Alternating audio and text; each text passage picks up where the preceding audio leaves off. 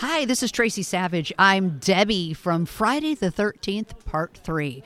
When I'm not hiding from axes or arrows or trying to keep Shelley quiet, I'm listening to Nightmare Junkhead.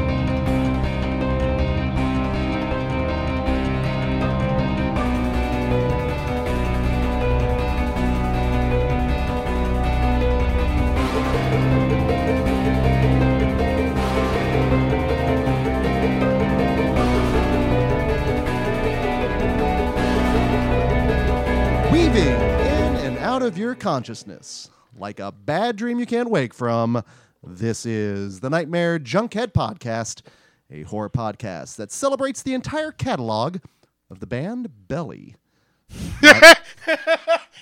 Okay. Yeah. My name is Greg D. I'm Genius McGee. And on today's episode, we continue to frolic into the world of folk horror, and we're feeding the trees as we experience 1983's Eyes of Fire. And whether you've gone for gasps at a community theater or not, you can listen into our show. Simply search for Nightmare Junkhead wherever podcasts are played. Hit subscribe, and when we drop our latest episode, it will download directly to your listening device of choice. All up in your gas pole. And as this episode, I should say, you can find us out and about gasping on social media. We're on Twitter at Nightmare Junk and on Facebook at Nightmare Junkhead. And it is on that Book of Ace, where we have an events tab, which leads to Shenanigans and Russell Shenanigans. And as this episode is releasing on Friday, November 18th, if you live in the Kansas City area, head on over to screenland.com, where they will have your rustling shenanigans taken care of indoors. And virtually, because it's too fucking cold. There are some toros in the atmosphere. It's that time of the year, my friend. Mm-hmm. Layering up. Now, that being said, on the Friday this releases, our latest Friday Night Fright Genius. Ooh, Buckus. Bong. Indeed, we are breaking out the Dong Gong, and it's kind of shocking that we get to do that with a film that features one Terry O'Quinn, Jill Schoelen. Love Jill Schoelen. And you cannot beat that combination, those three things. Terry O'Quinn, Jill Schoelen, the Dong Gong. If we aren't seeing you out for The Stepfather... Who am I today? Who are you here, genius? Now, that being said, looking forward to next Friday night's Fright and closing out Noirvember. And it's one that we've talked about on Into the Mouth of March Madness. It's one that is a mouthful, especially if you're going for the correct, the correct credits for this. So it's Francis Ford Coppola's Bram Stoker's Dracula. There it is. Listen to them children of the night. Blah. And let me ask you this. Yes. Can we break out the beaded curtain for that movie? It's sleazy. There's a whole scene of a werewolf just railing somebody. It's sleazy. It's fucking rad, though. Don't get me wrong. And I'll tell you what scared the piss out of me when I saw it in the theater when he turns into all those rats and scurries away. Yep. Fuck all that noise. There's a lot of deal breakers in this movie. Some deal sealers, but some deal breakers. I was going to say, I'm sure Lucy and Mina, deal sealers across the board. Fucking, as we found out in The Wicker Man, every good Dracula needs his brides. So needless to say, I think Genius is going to have a good time. I'm going to get rough and stuff with my Afro puffs. I'm going to rock on with my bad self. It's going to be rad. Now, the other repertory screenings that are happening on the weekend of the 18th, as we mentioned, we are in Noirvember here at Screenland. And one of the films we're going to be taking in is an early film from one of the masters, taking in Stanley Kubrick's The Killing. Yeah, I've seen that. I've seen that for me as well. However, it does feature one Sterling Hayden, which I've always known as the chairman of the board from 9 to 5 at the very end, when that Colonel Sanders looking dude shows up at the very end and you get Roz coming back. She's like, holy merd. It fits in perfectly. And he's also the guy in The Long Goodbye where Henry Silva slaps the... no, not Henry Silva. Oh, my God. The Illinois Nazi... Henry Gibson. Henry Gibson slaps the shit out of him. That's not the first time we'll be talking a Henry Gibson movie later on. No, it will not. Indeed. Now, then also playing that weekend will be featuring early Denzel, Early Denzel. early Don Cheadle, Mm-hmm.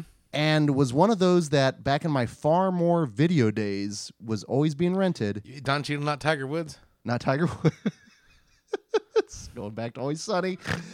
Devil in a Blue Dress. The movie's dope. Have you seen that? Yes, I had. That's a Showtime. I haven't Okay. seen it since the Showtime days, but that movie was dope. It's an I've seen that for me, and it's one I will probably be checking out. But one that's playing that weekend that we both love.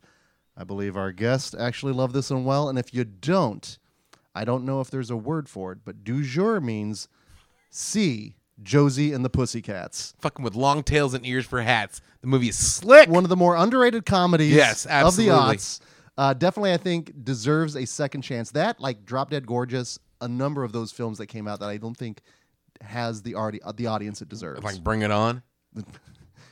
Wow, are we going to go all in on our Bring It On references tonight? Love it. Love it, love it. Love it.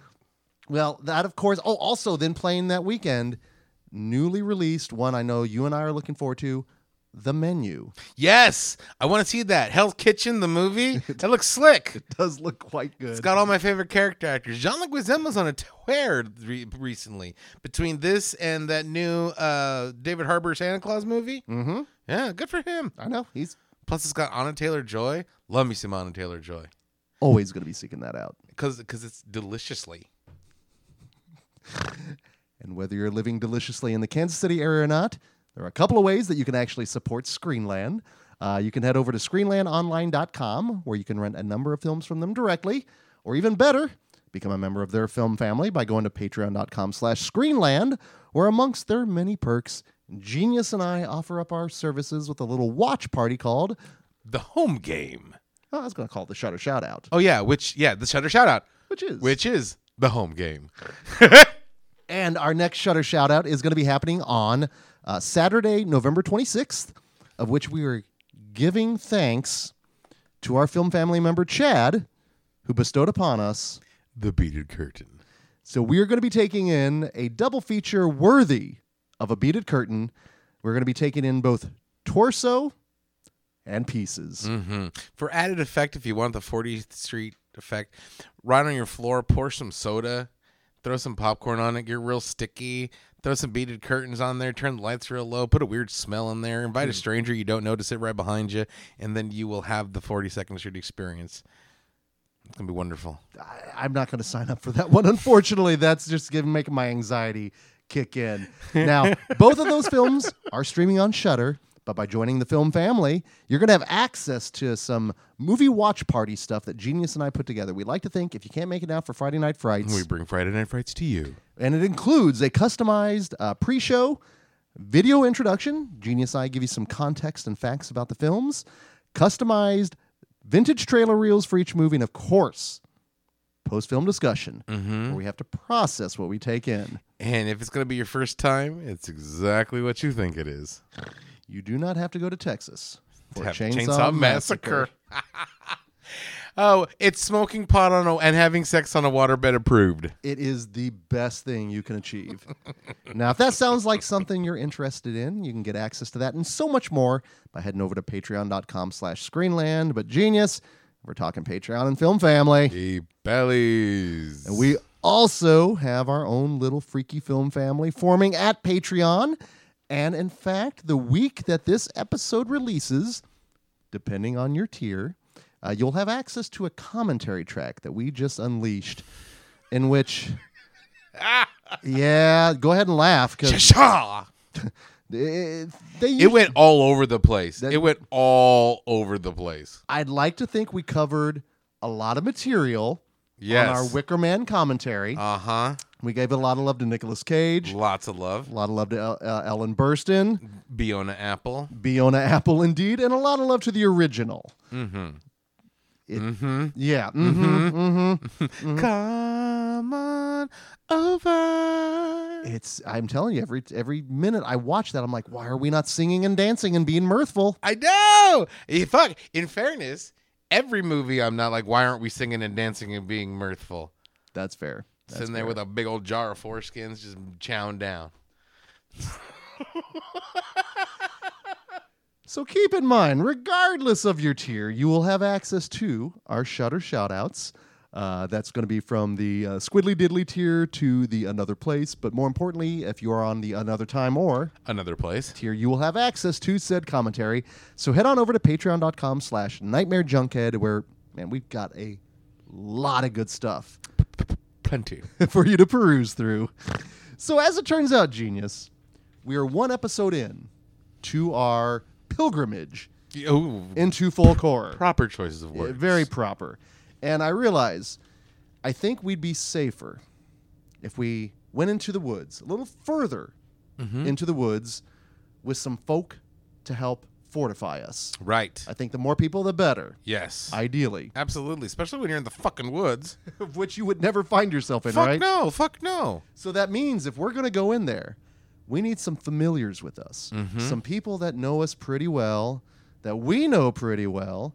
And in fact, what's kind of great is both of our guests have been on the show individually several times throughout the years at this point. But this is the first time now that they are together. They're combined. They're collaborated. They're coalescing. Voltroning it. And every other Thursday, you can hear them discuss the latest in new horror news, new horror trailers, and getting their thoughts on a new horror review. Please welcome to Nightmare Junkhead from the Carnage Report podcast, Julie Holland and Nick Spacek. Hello. Hi. Hello. Hello. Come on now. I need something more boisterous than that. You guys are like your family now. Give me a good hello. Say, Hello. I will drink to that. I will drink to that. Sincerely, thank you both Yes. for coming on and joining us here. This is like when we knew we were putting together folk horror, this and that, I wanted to kind of reach out to a few people, and I realized it's like, oh, freaking Julie and Nick, they just started the new show that I'm really digging. Got to get them on here. So that being said, please tell our listeners, where can they all follow you all on the social media, assuming the social medias are still existing by the time this episode comes out? Nick, do you want to go? Sure. You can find the Carnage Report on Instagram and Twitter at Report Carnage, and it drops into most streaming services every other Thursday. And you can find all of those episodes also at cinepunx.com, which is CINEPUNX. And it should be noted, you all are part of the Cinepunx podcast network, of which I actually taken a number of their shows, including the Carnage Report, the Horror Business, and Cinepunx. But what's wonderful They have is so many good shows. there are so many good shows. So first and foremost, man, congratulations on the show. And I remember initially when you were, I think you even put it out on the social medias, Julie. You said something along the lines of, you know what? My normal show I listen to for like new stuff really hasn't been, they've had life going on. And again, listen, love modern horrors, had those guys on the show before. But you were like, I don't know. And then all of a sudden, next thing I know, all of a sudden, you and Nick started talking. And I'm like, oh. And then all of a sudden, I'm like, wait, they've got a podcast coming. So how did it actually all start? How did the Carnage Report find itself existing? I mean, you really just summed it up. I was bitching on Twitter about how I couldn't find a new horror podcast that I liked. I tried some. I won't go into the ones I tried and didn't click with. But I just couldn't find any that I liked. And someone was like, why don't you do one? And I was like, well, I don't have the skills and I need a co-host. And Nick was like, how about me? I think he used a GIF. And I was like, yeah, let's do that. And then we did. That was, I mean, Twitter, it's a magical place. It's a shame it's being destroyed. Yeah, it's like as simple as that. It was literally, she was like, well, I need somebody with technical know-how. And I was like, I can do that. And so I think it was a Scream Hello Sydney GIF, which Yes, it was. saying that out loud makes it sound really creepy. Important to note that Nick and I have known each other in real life for a very long time. Although we've not been like close friends, we've been at minimum friendly acquaintances for probably close to 20 years. So it's not like our only interaction was a Scream GIF. Some random stranger, I want to talk to you about scary shit. You know? Well, and Not so random, but definitely strange. Yeah. And then it's just been a matter of refining it as we go along and Mhm. finding things that work and music and trying to figure out how we can make it to a movie theater before some stuff. Yeah. Yeah. That's tricky. Well, and Fortunately, there's always so much new streaming stuff that helps. Well, and that's just it. It's keeping your finger on the pulse of new horror, of which it can be overwhelming, I know, just in terms of the amount of news, trailers, and all the stuff that's out there as it is. So what is something that you can really, without going too big into it, like heap a lot of praise that you've seen so far in this year, since we are coming close to the end of the year, and what is something that both is on your radar that should be on our radar that's coming up? Oh my gosh, this has been such a good year for horror. Like, unbelievably good year. I mean, Barbarian was amazing.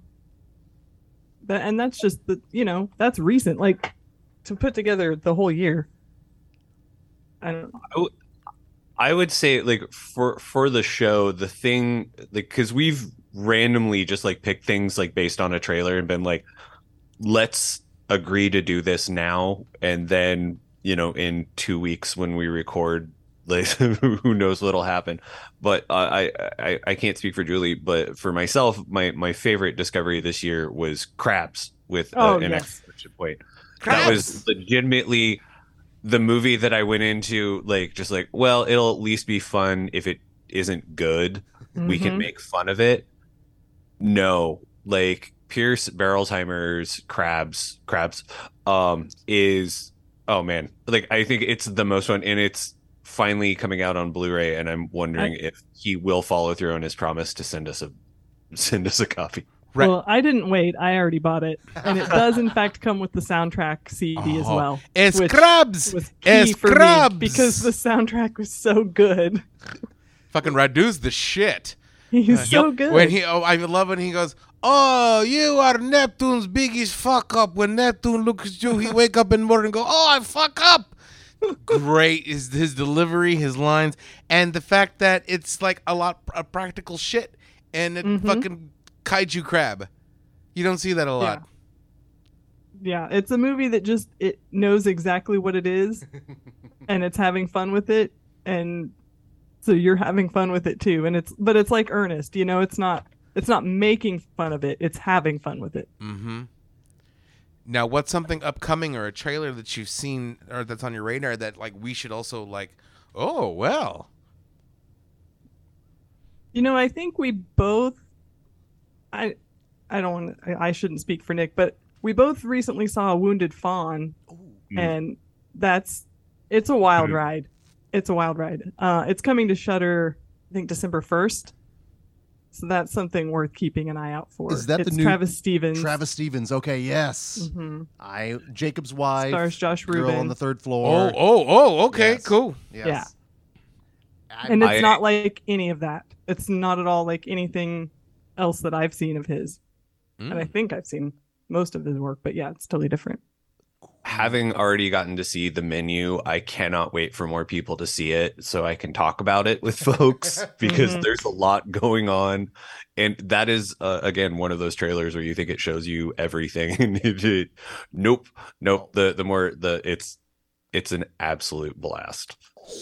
I'm so excited then, yeah, because okay, all right. I had some assumptions, and honestly, this has been a year where my assumptions on the trailers have been totally subverted based on the movies themselves, from Barbarian, Smile. Nope. Yeah, and they've been wonderful subversions. And like you said, this has been a banner friggin' year for new horror. I started looking at, because we'll do an eventual like year-end, best of, and I was like, oh my God. There's a lot of good stuff came out this year. I've seen a lot of good new horror films. It's just been it's been so nice where I think we're getting a little spoiled in a way. Yeah, it's like everybody spent their COVID lockdown just frantically writing and then plucking out the good ideas and making them. And I even heard on the Movie Crypt, they're always like waiting for that first wave of the kind of the real COVID films that are actually addressing some of that. But did you watch oh no, I can't remember the name of it. It's got Pat Healy. It's when they were all stuck in the bathroom. if you saw that It one, was at Panic Fest. it was a Panic Fest. It played like Then I probably saw it, but I it can't was remember. one of those. I just watched it recently, but it's like they couldn't have known how perfect of a COVID movie it was. But it was just these people going into a bathroom because a storm was going through. Something happens where they're stuck in there longer than they initially planned on, and then just the family rips itself apart. And it's incredible. It's Pat Healy, so you're gonna watch something with Pat Healy in it, of course. We've covered like 2 movies that were like Revealer and Glorious are both very much like COVID movies with like 2 or 3 of them in one location, and when they're done right, they're great. When they're not, they're a little boring. Yeah, the nuance kind of goes out of the window with some of those. Well, I'm excited to know that The Menu is definitely one that should be our taste, because I assumed it's probably like looked like Man is the most dangerous game, which always down for, but apparently just keep watching. Just keep watching. Yeah, I hope I can get to the theater this weekend, because that's one I definitely want to see before I hear too much about. Yeah. And that's just it. I've been thankfully not spoiled on a lot of things because of the interwebs and the social media. Although sometimes you can't help it. You're like, oh man, fuck. Like I know that Halloween Ends was spoiled for me. Was it? Yeah, a lot. Well, we were one of the few people that actually enjoyed that movie, so technically they probably say it's worth it. Yeah, we're monsters. I didn't hate it. It's just what I like more than anything is it's got people talking and it's different, and it wasn't necessarily. There's a lot to talk about in that movie. Yeah, I think that's the longest movie like discussion we've had on any episode. Like most of the episode, as opposed to being news, was actually talking about Halloween Ends. And I'll tell you what, I know at this point next October we'll be doing that for our commentary in October. So if you all want in on that, because we'll always take in the people that love the movies, because it makes talking about the movies for an hour and 45 minutes, so that a little bit easier. Yeah. Yeah, you want somebody trashing it for the whole time. It's sitting in the back. Fuck this. Fuck Corey. Right. That's when we do our midsummer commentary. Speaking of folklore, I was gonna say, if ever that comes up is either as a main feed episode or something on Patreon, something's up. Mm-hmm. Right. Something is off. Or it's even worse, like that movie was wonderful. I find Ari Aster Jr. Yeah, that's how we know Genius has been kidnapped and is being forced to say things, or drinking has been a big old snatched. thing of milk. It's like, wait a minute, something is off here. There's just not playing. Why right. this milkshake is delicious. I can see why it would bring boys to the yard, and just like. So we're a few episodes in on the Carnage Report. I don't think have you all delved into folk horror at all? I don't think that we have. Have we? I mean, I think the Northman could be seen as folk horror adjacent. Yeah. I think it's probably more just like sword and sorcery than anything. Mm-hmm. I was very upset with the we didn't really get any Dong in that one, actually. Right, and it's Eggers. Yeah, and Skarsgård and Defoe. I assumed. And it kind of had that vibe, like it could happen at any moment. Any moment, right. My hand was in the air the entire time I'm watching. Go, wait, oh no, wait, oh no, damn it. Although I did just recently watch To Live and Die in L.A. for the first time. You get the dong in this one, but guess what, folks? Big spoiler, it's not Defoe. I was shocked. Like, of all the people in the movie that were going to hang dong, it's not Defoe. Apparently, because they don't have a wide enough lens, I guess, maybe. Yeah, that's it's kind of, it is known. Right? So, I want to throw it out to you, Nick and Julie. What is your background with folk horror? Is this a genre that you enjoy? Is this a genre that you've seen a lot of movies in? Or is this one of those that you're filling in your gaps with it? I would say that I'm filling in my gaps. Like, I don't think I have a deep folk horror knowledge, but every time I see folk horror, I tend to like it. I like right off the bat, it tends to be my jam. So I like it. I'm still catching up. Obviously, this was a first time watch for me, so there's still plenty of first time watches out there for me. Every time I go through like lists of folk horror, like watching Woodlands Dark and Days Bewitched, like I was like, oh, I've seen that, and then I'm just like, I've never even heard of that. Although strangely, I guess I've read a lot of folk horror just for as I've gotten into like older stuff. So there's like people like Algernon Blackwood and Arthur Machen and stuff, and like I've read a lot of folk horror, but probably more than I've actually seen. I was trying to make a list of everything I could think of, and it didn't get very long. Well, you mentioned, was that the documentary that was streaming on Shudder? Yeah, the Kier La Janice doc. Yeah, I've heard good It's things very about long. it. Yeah, It's long, but it's really, really good. I'm good with those long documentaries, man. I mean, God help me, I've watched, Crystal Lake Memories 4 times over the entirety. Same thing with like, the Nightmare on Elm Street one. So Yeah. 4 hours, that's easy peasy. Right. Were you familiar with that one at all, Genius? No, and I really honestly I never even seeked out folk horror before. Well, of course not. I mean, like, It's all wooden stuff, man. right? Come It's on all now. like a scary pilgrim shit. Especially as I was like younger, like teenage 20s Genius. Oh, I just want to see guts and gore and shit. I don't even know about fucking pilgrims and witches and ghosts and shit. Fuck all them. I'm glad it's not me, right? But now going back in it, and here's the thing: this whole journey into folk horror, I would assume that it's going to be more scarier than it is because you are dealing with supernatural shit in the woods. And don't get me wrong, there's some things out there that I don't want to fuck with, and that would be scary. But so far, everything's been like whimsical and magical and like fucking like fun and frivolity, and I don't know if that says a lot about me, but at the same time, the whole Eyes of Fire, I'm like, yeah, you done fucked up, you're on their land, you read the signs, you should have been there, right? So Last week we talked about reading the room with the cop, with the town. Is it the same kind of feel? pretty much habitual line steppers are going to habitually line step. So And I guess that's the class. Maybe that's the essence of folk horror. folk horror. Maybe it's not like religion. Maybe it's not like the normies. Maybe it's not even pilgrim shit. Maybe it's like, fucking don't go in the woods. Shit's scary. Read the room. Well, let me throw this out to you, Nick and Julie. If I say folk horror, what springs to mind? Not even so much movies, but like imagery, aesthetics. What brings to mind when we say folk horror for you all? I feel like most folk horror reminds me of a folk horror movie should feel like you are taking a walk through the woods after microdosing and like smoking like half a bowl. Which appropriate, getting back to nature. Listen, you talk about what you know. And, I mean, but no, like legitimately, like just creepy shit in the woods, nature, very pastoral or agricultural.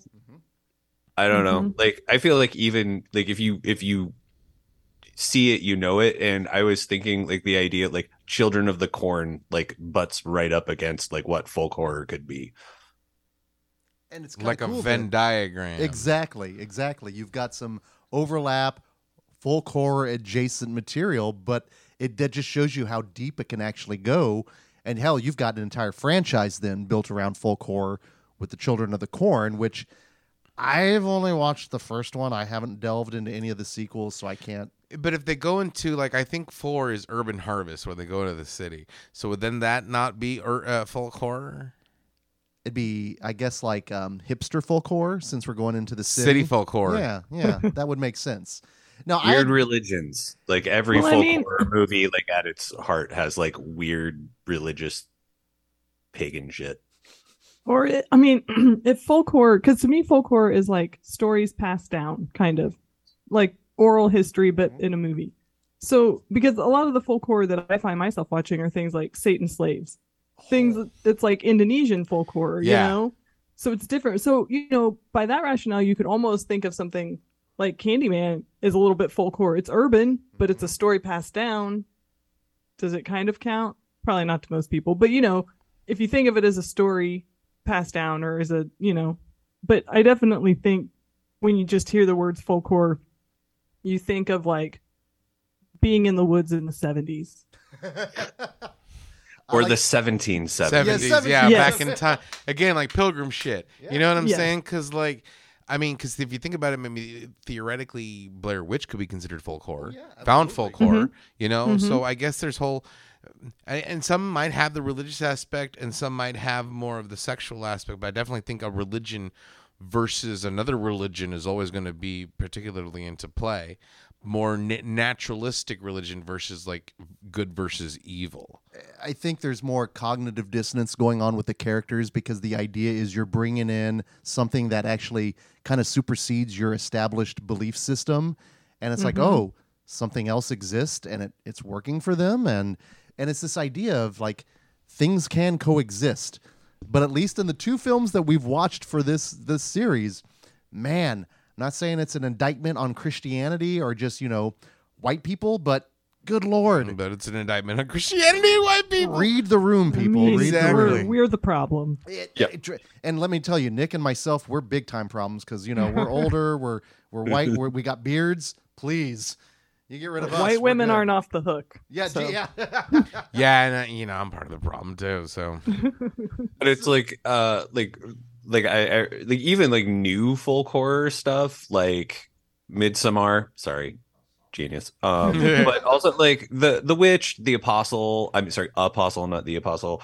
Or like the Ritual. Like even when you put it in like modern day settings, it's where two contradictory belief systems butt up against each other, and usually the one belief system that's getting challenged tends to lose. yeah, We're kind of living a folk horror in that way right now. yeah, we kind of are. We kind of are with like the whole almost going back to Wicker Man, like, oh, you have to be doing this and you have to be doing that, and everybody else is like, yeah, no, we can do this and let's be free. It's weird. We are living in a weird modern day folk horror. It's Like, have you ever considered just like dancing around a maypole? I used to do It's that all the worth a time shot. at It's Renfest. honestly worth a shot. Oh yeah. Oh yeah. And in fairness, there's a couple of people I wouldn't mind sacrificing if that means I got a good crop. You know what I'm saying? Shit. Plus, come on over. I'm down.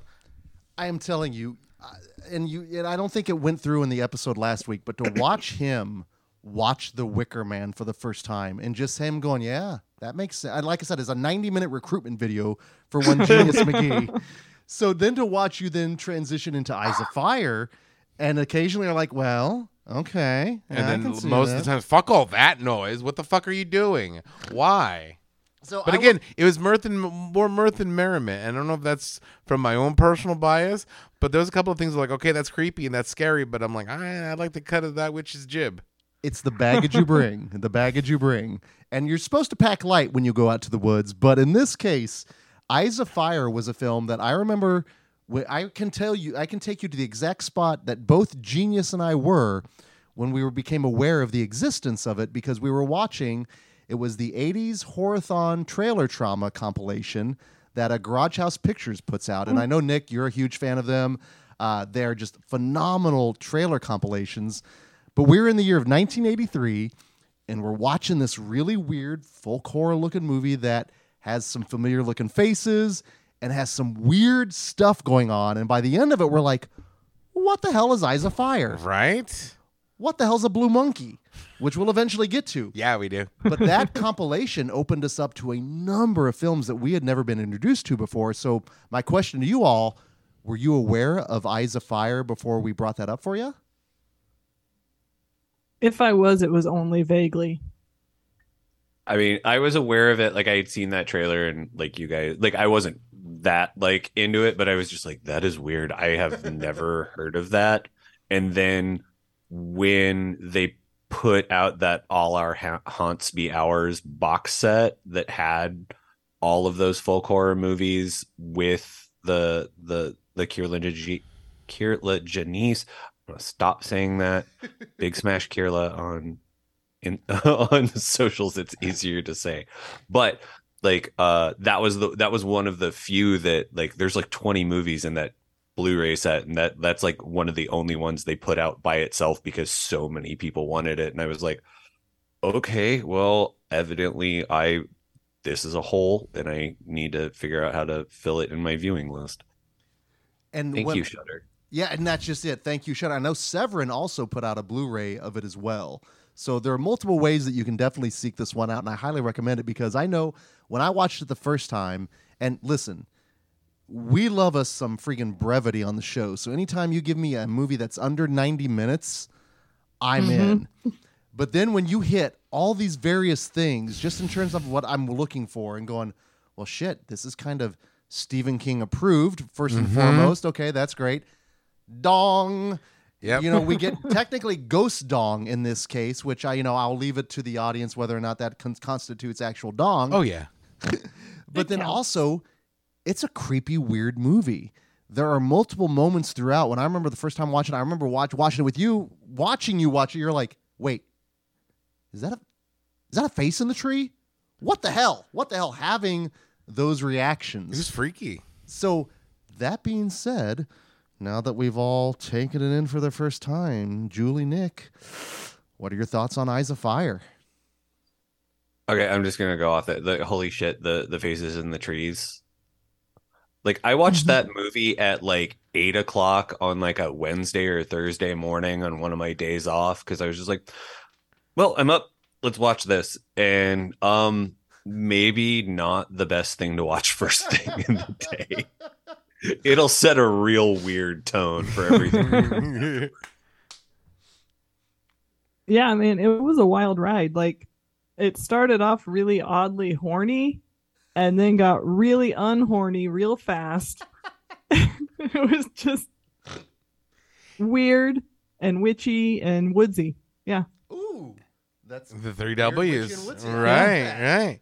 It was a horny movie because, like, it starts off with, well, he was banging this guy. He was banging my mama, the preacher, and with another sister, and they're all living in sinners. I Right? mean, the amount of time that poor girl Fanny had to watch her mom just like heavily make out with the priest. Like, oh my God. And the priest himself, I couldn't tell. He looked like this like Cronenberg combination of Kyle MacLachlan and you said Matthew Perry Yeah. or Fop Yeah. Matthew Perry. If he was Fop Matthew Perry, right, and he Cronenberged, Which technically that's kind of, I can see how that could be, interested to someone there. But you are absolutely correct. And this is what I love with both The Wicker Man and Eyes of Fire, and I think probably with a lot of folk horror, is the fact that you're basically taking on these assumptions of morality and calling them into question. And that's along with the mores of the time. And I really like that. And it's this whole idea of, yes, there is more out there than just Christianity. There's more out there than just that stuff that we have been kind of bottle fed for so long. it's like a reverse morality tale. Certainly. Where instead of like, oh, don't have sex, don't do drugs, or else you'll get killed. No, have sex and have drugs, or else you'll get killed. So Maybe that's why you're also kind of maybe that's why I'm like, these movies ain't scary. These movies are fucking the shit. I need to go more into mid because I think like with the majority of my folk horror diet's been Midsommar. I think like I missed out. When the appetizer's shite, you might miss the rest of the main meal. Well, it's one of those. Oh, go ahead. Oh no, I was just thinking like along those lines, like the idea of like, like you need to do the drugs and you need to screw and you need to do all that to make it work. Like the crazy thing about this is this movie like switches tones like twice because it starts out like you think it's going to be about this cult that moves to the woods, like this crazy preacher and then they're going to like do something to the town, and it turns out that there's something that like usurps even them in the middle of that valley. And so it's like not quite like Inception folk horror, but it's the challengers get challenged even harder, and then it flips back, and it's a wraparound frame tale. There is a lot going on in the 90 minutes of this movie, Yes. and it's a little hard to keep up. Mm-hmm. Yeah. Well, and apparently there is a longer cut out there that has 30 minutes added to it, which does make sense just in terms of kind of filling in those gaps. Because the one thing that I legitimately love this film, I like it a lot. This is my second time watching it, really dug it. But watching it the second time, I definitely came into like the weird edits of the movie where we just fade away into a new scene, which seems a little lazy to me. But now knowing that a lot was cut out of it, that does make sense in terms of them trying to piecemeal it together. And Nick, like you said, it does make sense then that it's weird. It seems a little interconnected occasionally. Like, what is the actual narrative flow? But then realizing a lot was actually cut out, that makes more sense to me. But you're 100% right when how it does flip the script, because you do think that it is going to be that they're a weird cult, because first of all, he's a weird preacher about to be hung for adultery and witchcraft. Second of all, we find out the sister, Trippy Longstocking back there, she's got magical powers and she can like do crazy shit, right? And so you're like, okay, so they're going to run this town. But it kind of also made me question things when he's like, oh, there's no such thing as magic. I'm like, your sister's fucking magical, like, how did you not know that she's the one that it's not like the will of the Lord, it's fucking your witch sister, And so but then another great thing that we realized, some of the character actors and familiar faces, because the next thing we see is the dad who played, I guess, Calvin. He was the first to die, which was a scary. Anytime a little girl says something about somebody dying, it's always the creepiest fucking thing, right? Yeah. But that guy, he was the grandpa from Silent Night, Deadly Night, the first one, where he's like, you know what today is, Billy? It's Christmas Eve. Run for your life. I was waiting for him to tell all the rest of the people on the raft. He's like, you know what today is? It's Thanksgiving. If you see the Native Americans, run for your life, right? And then, like, he gets shot. And then they're like, oh, and then we just left him down the raft. And I'm like, God damn, this is like weekend float trip at Bernie's. This is fucked up. I'm like, how can they be any more? Yeah, I'm like, okay, these are going to be an evil cult. This is going to be the one that brings everybody. I was thinking this is going to be Poltergeist 2 Origins, right? This is like, God is in his temple, right? I was thinking he was going to get all that shit going on, but no. Next thing we see the chicken tree with all the feathers, and that should be your warning. Well, and as we find out, it was a warning from the native people that lived there. They're like, it's like almost like, what is that website? It's like where locals eat or where locals go. It's kind of the antithesis of that. It's like, no, you should not go to that restaurant. You need to avoid that part of town. But even if it wasn't not an old Native American warning, if you're walking through the forest and through the forest there's just one tree that's just covered in fucking feathers naturally, and there's not a whole shitload of dead birds around there, you got to start questioning, should I be going that way? You know what I'm saying? Also, what you shouldn't do is make snow angels in it, because birds are filthy. Yeah. Those don't look like cleaned down out of a ripped open blanket. That looks like fucking plucked chicken feathers. Look like Don Pardue went crazy. But when you're Leah, Queen of the Fairies, that's what you do. And she embraced it. And actually that character was one of my favorite ones just because of how attuned she was to everything. She was the nonverbal person. And you can see the future. She had the shin. She did have the shin. And it worked for me. In fact, from, as you said, eating mud pies, where she's just taking in the soil, which I assume you do if you're one with nature, to the fact that, she's skinny dipping in the little thing, and she is having fun. She's just one. She doesn't seem to I like that. But she does understand well, then that there's she knows ill the shit. nastiness. She's like, yes. hey, there's some bad shit going around. But she's the only one that actually has the power and know how to do something. Fucking Fop Fox back there is like going around, oh, God will take care of it. Meanwhile, he slowly disintegrates into just filth. Did you notice when they come back later how filthy they were? That's another reason. Fuck all going back in time and shit. Well, and we talked about the witch a little bit. You could see this as the witch before the witch. And I wouldn't be surprised if Robert Eggers was a fan of this movie, because, again, you've got a puritanical family moving away from a larger town into the woods, and witchery shenanigans happen. And with this one, even the stuff, it's kind of subtle and slow before everything starts to escalate.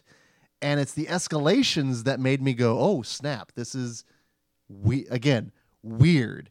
Because you see things in this movie that you're like, is that what I think it is? And I think the variety of like weird filters that you get with the filmmaking that just add that level of weirdness. I really dig that. There's something to that. And again, it's all in camera. There's no ones and zeros going on here. This is like old-fashioned in-camera trickery that I really dig that. And that's one of those things that to me almost makes it charming in a way. There is something about the idea of folk horror, and like I don't know what it is, but like that solarized, like negative version of things where they like mess with colors and everything, and it looks like the background to a Grateful Dead show. Like it's like it seems to be in so many like folk horror movies. Like I mean, obviously the one I'm thinking of the most is like A Field in England, but I mean, like that movie is about a bunch of soldiers who do eat a bunch of mushrooms during you know, the War of the Roses, but like it's such a weird thing, and I don't know why it's so prevalent unless it's just a very cheap effect that can make things look spooky and weird. It could be. I know, and I'm all for it, especially if that's become something that you just do with folk horror.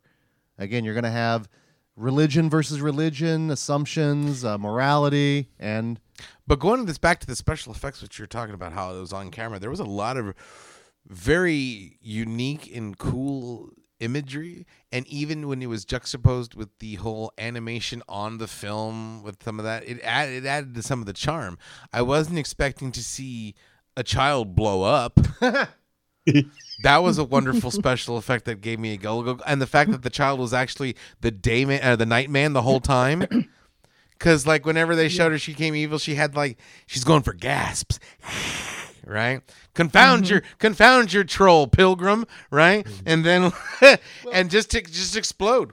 and I would not accept a child gift. That's just you know what it. I'm saying? That Like is just That's it. not a gift. No, that's a not curse. Here, you have Babby. No. No. Pass. Hard pass. Especially if you just find it. Yeah. Huge red flag. right. Yes, and especially technically she was kind of gift wrapped in a way in terms of the way she was presented. Mm-hmm. Like it was legit. That unnerved me. And then from the get-go, Leah, she knew like there's something bad with that kid. Because they even saw the ghosts of previous tenants there saying, stay away from there. That's bad shit, you know? I mean, and that wasn't even the Fairy Queen Trippy Longstocking. That was like the other people. That was Franny. And even everybody saw the one character actor who got Pelton the Rock. I forgot her name, but she's been in a million movies and TV shows, right? Yeah. When she's Fran Ryan. Sister. Yeah, sister. When she's digging in the ground and she digs up that guy's neck, God, that gave me a freak out. I was like, what the fuck? Oh, shit. It was like a weird version of the Beverly Hillbillies intro. Black gold. Because up from the ground came a bumbling crude death, that is. Death and mo death. And it's unsettling, and that's multiple moments throughout the film that are unsettling, and it's the face in the trees, her digging that up. Did you all recognize Rob Paulson with the really bad beard that he's rocking at the very end? It's a bad beard. His name is Robert Paulson. His name is Robert Paulson, and for those of you that may not know, you may not know the name, you may not know the face. But you definitely know the voice. He is goddamn voice actor royalty. He did Yakko. He did Brain. He has He was Pinky. Yeah. Okay. There it is. There it is. And when I pointed that out to you, you're like, wait a second. No. And you had that moment. We all have that moment where you're like, wait a minute. And I think it might be his only like on-screen credit. Because at that point, I think he went behind everything, was like, no, thank you. I'll just. And it kind of threw me off because his deaths, you know, narf like that, and just kind of like gave me a giggle, threw me out of it. It's still intense though, because anytime you get you know a shrapnel to the neck. Yeah, that was That's not hardcore. good. That was That's not hardcore. good. And an arrow to the chest. Oh. That's how he died. He goes, everything's going to be A-okay. Funk. And it reminded me of Kentucky Fried Movie. If you're a Sagittarius, expect the unexpected. Boonk! And so... And it gave me a giggle. Okay, so we talked about the Witch's Hollow, the whole like bubbly brook thing. It was very cool. It just reminded me of what a witch's tree would look like. But what did you guys think of the design of the witch herself? She was very trash heap from Fraggle Rock. Mm-hmm. Yep. Thank you. Yeah. We both were like, dude, is that the trash heap's cousin? What is Trash that? heap has spoken. And now that's my other question: how many people are going, what's a trash heap? I guarantee if we have younger listeners, they're like, you all old folk really need to get it back up on your porches. It's like, why we found a nice land here. Some pilgrims decided to land on Plymouth Rock. We decided to land on Fraggle Rock. And so down to Fraggle Rock. Fraggle Rock didn't land on us. Oh, we landed on Fraggle Rock. Yep. So no, yeah, she gave me a huge trash heap vibes. And when she came out of the pile of leaves, rah! I was like, ooh, it's scary. She was waiting those leaves. Her name must be Russell. And Don't laugh. Don't wait for it. It only encourages him. I actually had to like shame him with that one because I was like, Russell. Oh, God, genius. I will say that there is something to that initial scene when we see her kind of like sink into the ground. That was cool. And become one with it. Mm-hmm. Super unsettling. And it almost had like an Evil Dead Deadite look in terms of like the way the eyes were in the face. Almost, it reminded me of like when they were in the cellar and you just see her face coming up in the very first Evil Dead. It kind of had that look to it, which is appropriate, 81 to 83. And I thought the tree fight was cool. When she was in the tree and the other guy was in the drag tree him and they're out. trying to drag him out. That's You know what else it made me think of? This is maybe a stretch, but this is what came to my mind. Is in The Wizard of Oz, when Dorothy says to Glinda, "You can't be a witch, you're beautiful," and Glinda says, "Only bad witches are ugly." Because the bad witch is ugly and Leah's the good witch and she's Yeah. beautiful. Yeah, that- that's true. completely works. That completely works. And they're kind of they go from Kansas to Oz in the little place that they're at. But it's almost two different types of magic. You have English witchcraft versus Irish fairies.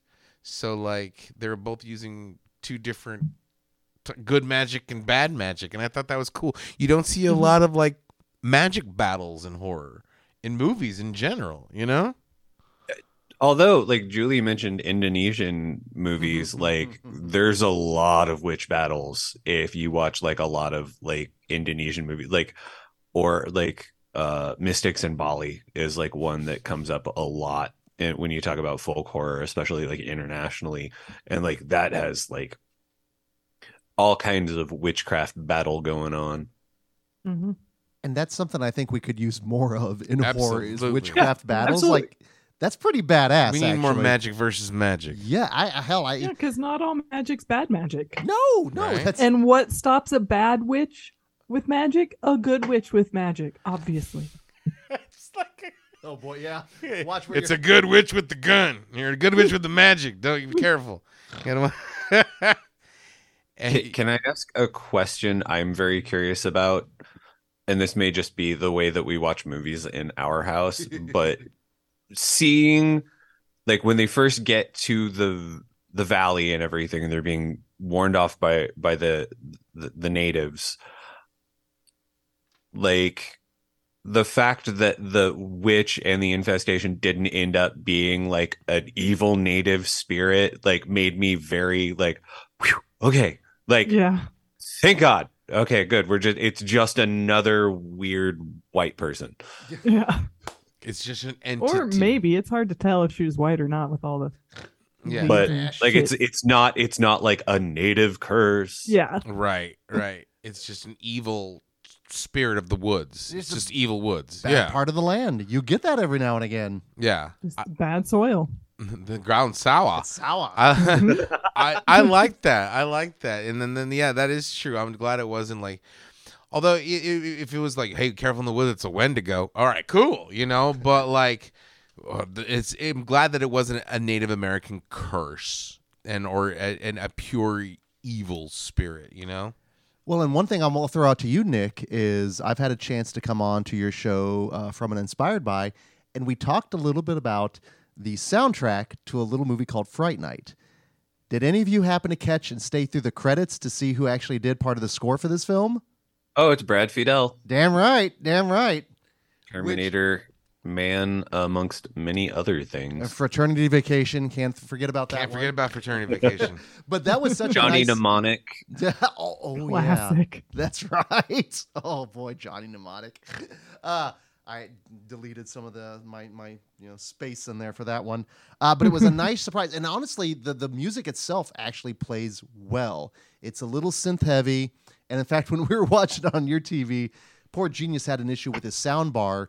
So we had to go just with like the TV speakers, and that deep little synth that plays throughout was shaking his television. So it's intense, but that works. And it's Brad freaking Fiedel. Like, this is just a year before he did The Terminator, and a year after, actually, Just Before Dawn. Mm-hmm. No, wait, the same year, I think. So he's kind of in his heyday on that. And I legit like the score to this. Did the score work for you guys?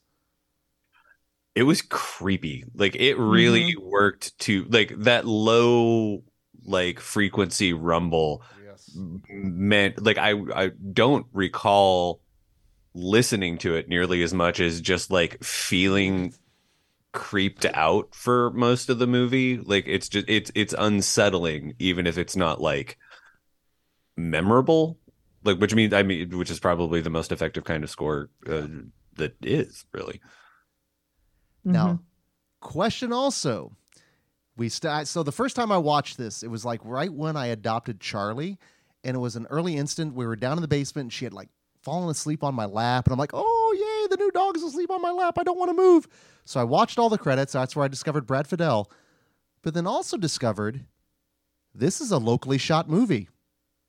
What? Yeah, I noticed that on IMDb that it's shot in Blue Springs. Yes. Jackson Missouri. County Parks Department gets a shout out in the credits, which again, I was like, wait, we had something this homegrown and folkish that was shot? Oh, can I go to the feather tree? Do you really want to go to the feather tree? No. But that's, to me, it's like one of those things that, oh shit, I didn't realize that we could have like lay claim to this movie, just because, they always have those horror maps where like a certain movie is representative of a state. So I'd like to think we could throw Eyes of Fire in there. We can throw The Stylist in there. Critters, of course. Missouri, Kansas. You're next. You're damn right. You're next. Missouri and Kansas, we got it going on when it comes to genre and horror, without a doubt. Yeah. But leads me to because I've always wanted to kind of put together a stylist walking tour in my neighborhood, because I've got the coffee shop like one street over. I've got my street, my living room. I wonder if we could do like the Eyes of Fire hiking tour. No. Well, I know you would. No. One could. Genius cannot. Yeah, he would not. No, I could, but I ain't. That's where we can make a new little short film of the walking tour that goes bad. Mm-hmm. They'll be like, no. Yeah. No, kicking and screaming will drag me into the forest. You know what I'm saying? So, that is fair. especially after like Witch Russell and fucking all that. Now again, Summers Isle. I'm down with that. But yeah, Freaky Forests in Blue Springs, Missouri. Even today, I'm still gonna have to pass. Even if like, hey, we're going to Blue Springs. No, thank you. No. Are there any exploding kids? No. That's another thing. They fucking hung a child upside down on a crucifix and then ripped her face off. And it was that moment, the first time I watched it, that I had that holy shit Stephen King approved moment. But then as we find out, again, just stay attuned to the trees, you can reverse it, which I thought was very interesting as well. Which is cool. I thought it was a cool concept. Was that a cop-out for anyone, or did it just add to the story for you? I thought it was fine. I liked it. I didn't think of it as a cop-out, no. Yeah. I guess I'm just cruel that I wanted my kid to stay dead. I was like so impressed. I'm like... No, I think it would have been more shocking if the kid would have stayed dead, especially if, like, not but 20 minutes later they show a kid exploding. So, like, and yeah, she was the fighter of the day, man, but that's still an exploding child, I mean, I always hold out that whenever somebody is willing to, do a vanilla twist in a movie, that I'm just like, you know what? Like, you have we're gonna kill a kid, and we're not gonna be like, oh, it was an accident. Like, no, we're gonna kill a kid. Like, that's it makes a statement about where your movie's gonna go. Mm-hmm. Yeah. No holds barred. I just watched the trailer for Christmas Bloody Christmas. They fucking kill a kid in the trailer. In the trailer, so With an axe. yes, so there's an audience out there for weirdos like ourselves, because I know every single one of us. We cheer if a kid gets killed usually, but we will boo and hiss if anything happens to an animal. Oh goddamn yeah. Oh goddamn yeah. Don't touch the kitties. Which I was very If happy. I even see a cat in a movie, I'll worry about the cat for the rest of the movie. Absolutely. At 100%. 100%. And I wasn't even like that until about 6 years ago. And now whenever there's a cat, and I'm like, nothing better happen to this. And nothing can make me turn on a movie quicker than like cat violence. Even if they never show the cat again, I'm like, well, what happened to that cat? Because it was outside and that didn't seem safe. Right. Yeah. No, like I refuse to watch Lords of Chaos again. And like, Yeah. yeah. And I That almost was walked bad. out of Death Games. Yeah, Death Games had that moment, and I don't know if you all have seen Death Games, but good freaking I've not. lord, it's an experience. But there's a moment in the movie with some cat trauma where we were in the theater, and Genius dramatically at the end of the cat trauma stands up, walks out in a huff, and I was like, holy shit, did he just walk out in a huff? He just walked out in a huff. So needless to say, whenever animals are introduced, I'm always on the thing. But when kids are in there, and when kids are in play, I'm like, perfect. Cool. Let's do this. Especially if they're either adorable or annoying. Like, okay, if they're adorable, maybe they should live. If they're annoying, those kids need to get off. Like, that was one of my main beefs of Babadook. Oh, That kid needed to go. Speaking as someone who has raised children, I know a lot of people who can't watch movies that have like trauma towards kids because they're just like, oh, I see my kid in that. And I was like, we are very different people, because whenever I see movies that have like kids who are just like screaming and everything, I'm like, I kind of sympathize with the parents on this one. Like, the reason I don't watch Cujo is because the dog dies at the end. The reason I don't watch Cujo is because there's a part of me that knows, I'm like, would I have kicked that kid out and used it as an excuse to run? And I can't like answer definitively. Genius, we're finding your people here. Yeah. The And don't get me wrong- monsters. and don't get me wrong, not all kids, because like prime example, no spoilers, but Train to Busan. If anything would have happened to that kid, I would have fucking burnt the theater to the ground. But that being said, fucking when we were watching Good Son, and I was like, yeah, that Macaulay Culkin, he's pretty good. But the minute he started aiming at that cat, I'm like, that kid needs to go. He needs to die horrifically. Fucking somebody give him to the Wet Bandits, please. So That's my wife. That's how my wife watches most horror movies with me, is within the first 5 minutes. If I've seen it before, she's like, do they die? Like, yeah, eventually. Good, because they're an asshole. Again, the There baggage needs to we be all a bring. website that we have. Does the dog die? That covers animals. We should have. Does the asshole die? So we just Does know. the douche die? Yeah. Dude, that works really well. DDTD. Or you can be called DDDD if it was does dud douche die. Does da douche die? I like that as well. Multiple ways of alliteration. I think we've got something here. We're gonna copyright that. Don't do anything out there. Trademark Nightmare Junket. Since we're talking about animals, can I Yes. say real quick my very favorite small thing in the movie? So we haven't talked much about Marion the Trapper, the actual husband of the woman who's yes. constantly lusty with the pastor or reverend or whatever. Mhm. So he comes along and he ends up with part of the raft, I guess, and there's a chicken. There's like a chicken in every scene up until a certain point.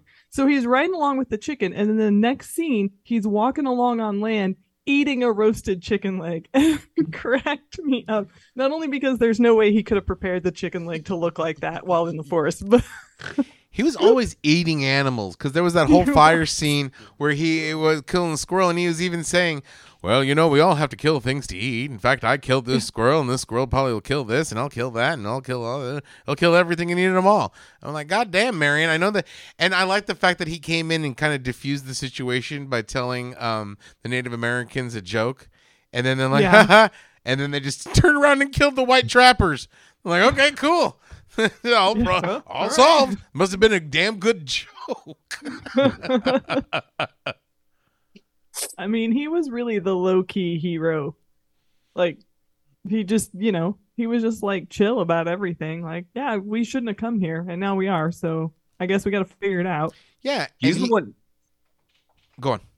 Oh, he's the one who had his shit together, just in general. Like, they get to those cabins and you get the sense the preacher isn't doing any work getting things livable, and it's just I think everything kind of fell on Marion and probably the women as well. Yeah. And Rob Paulson. Well, there's multiple moments in the movie where you see everyone doing just back-breaking labor, and he's just looking all leisure, reading his books. Yeah, that's what you do. He's got it figured out in many ways. I mean, for him, this is his little utopian society away from the native savages. And again, that might be another lambastic statement on the church and the well-to-do, and okay, so you're just basically just feeding off the labor of everybody else while you sit there and read the books. Yep. Meanwhile, you literally can't see the forest for the trees because literally because there's fucking the trees can see you though. Exactly. And every bit of business, whether the face was built into the tree, whether it was superimposed via the camera trickery, every bit of that just worked and was freaky to the point it was almost like with the Invisible Man, where you're looking at every corner of the screen looking for something. Same thing when I was out in nature. I'm like, good. I would be so freaked out to walk, to lean up against anything. Fuck yeah, I'd do that right now. It's just all those elements I thought worked really, really well. Question: is this a scary movie? I mean, bits of it. If I walked past a tree and it legit had a face on it, that would scare me. So that's scary. Creepy. Yeah. I wouldn't go so far as to say it's scary, but definitely the entire movie had me just kind of very on edge. I definitely did not have any idea where this movie was headed. Yeah. That I enjoy, especially with seasoned horror fans and again, and this is an old movie. That's just it. That's what's wonderful, is the fact that we can still, explore and find all these new films that can surprise us, challenge our assumptions. And there's something that's so nice with that because, as you said, we still then have modern examples of folk horror that's out there. Was it Ben Wheatley that did? Okay, and the Fields one. That's another large gap that I'm trying to fill in there. Actually, Corin Hardy's The Hollow. That's a good movie. That movie's rad. When he fucking gets that sickle or that scythe and he lights it on fire and starts fucking up the fairies. The movie's spoilers. No, but it's pretty good, and I like the fact that you can end the movie via Moses. Very much so. Anytime you can play that kind of trope. But it did remind me of when Flanders is trying to make a movie, and he goes, "For baby Moses," and he puts Rod and Todd in the basket, and they slow gently down the river. Next thing you know, they're dragged into rapids. It just kind of gave me a little bit of a giggle, my whole monster vision came on, boop, so. And how often does that happen to you, One Genius McGee? All the time. Where The Simpsons or It's Always Sunny invade? Especially with this movie, because he's going for gasps the whole time. The first time she sees, when she gets the shin when she meets the little girl, she's like, because laughs are easy. From the from the trailer when we were watching it, you're like, I'm going for gas. And you started giggling. And I lost him. I'm like, God damn it, this is going to happen in the movie. Guaranteed. Thank God we only got the guy from like Silent Night, Deadly Night, and it wasn't Sagittarius. Yeah, it wasn't freaking Buck Flower. Right. What's his bucket? Ian McShane, right, or something. That could have thrown us way off. So you're a lich there. Stop. Just stop. Other and final thoughts, Julie and Nick, your guys' take on Eyes of Fire before we wrap things up here. I liked it. I thought it was a cool take on witches and folk horror, and yeah, I thought it was good. I'm usually about 90% against movies that have narration, because that shit's lazy. But I really enjoyed it. Like, it is one of those where I have definitely recommended it to like people I work with who are into weird movies, because it's just like, oh, you've got Shudder, right? Yeah, you need to watch this. You want to watch a weird movie that you've never seen before.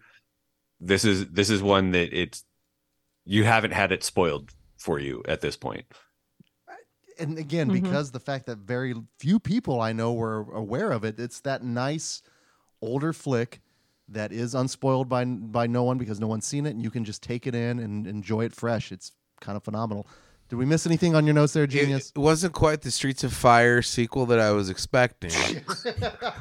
Well, it is another time. Another place, and they did go nowhere fast. So, but no, I enjoyed it so far in the world of folk horror. Really? 2 for 2, because this movie was slick. I mean, again, it's weird. It's just that right amount of weird where it builds creepiness, because if it's weird for weird's sake, it's like, okay, that's weird, but it's fucking weird.